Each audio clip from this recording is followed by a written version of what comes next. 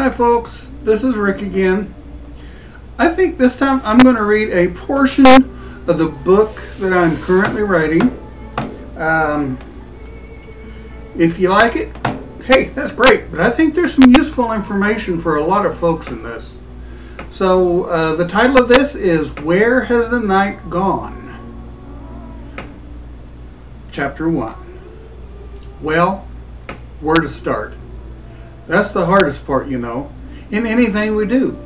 The starting, I mean. For once you get started, most of the time, now I'm not saying all the time, just most of it, it's like that snowball that's rolling downhill and it just takes on a life of its own. I guess that I have in my life now gone what some folks would consider full circle.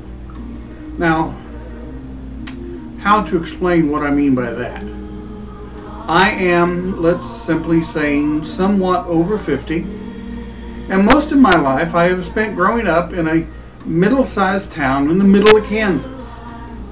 And like a lot of other people I know, I spent most of that time trying to get out of that middle-sized town.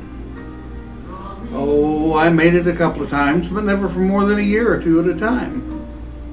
But 22 years ago, a young lady came along and all that changed. I had what I thought was the perfect life.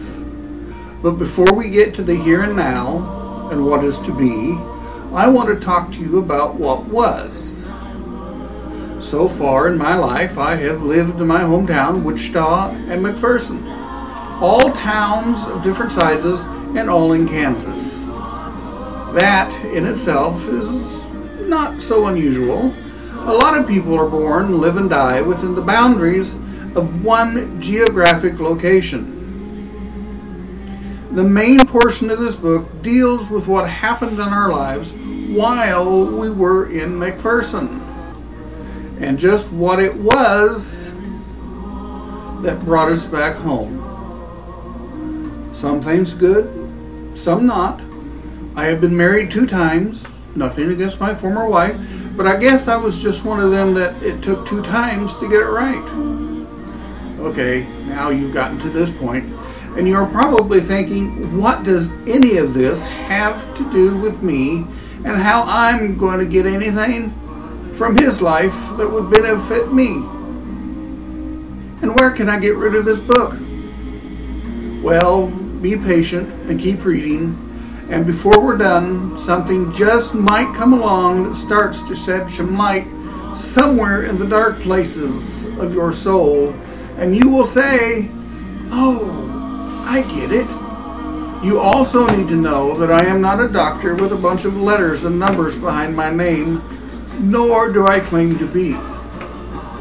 What I am is a middle-aged man with health problems staring down the maw of old age and have a story to tell that just might help somebody in their journey of life.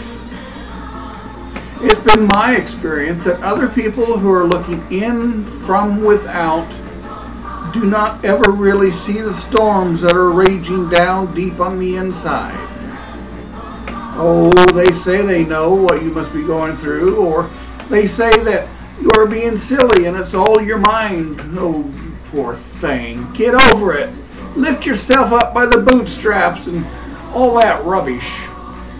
Please, don't misunderstand me. There's a lot of truth in that no one can be helped until they first are willing to help themselves. But until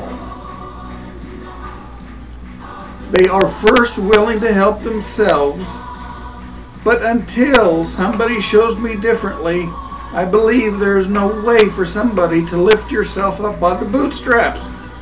No, we all need help from time to time, and there's no way anybody can know the battles that go on inside each of us unless they have also lived the things, have experienced the things, heard the things that some of us have. And yes, I am one of the us in us. My childhood was, I suppose, not as bad as some, but worse than others. But whether or not my childhood was as bad or worse than others, well, it's not important.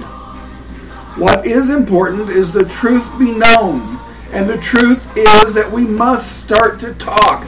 We have got to stop hiding our secret sins from one another in the dark places of our soul, praying every night that nobody finds them. And no, if you were abused or still are as a child or an adult, I will proclaim it from the highest mountain top as loudly as I can. It's not your fault. This is where we're ending it for now, folks. Let me know what you think. Talk to you later.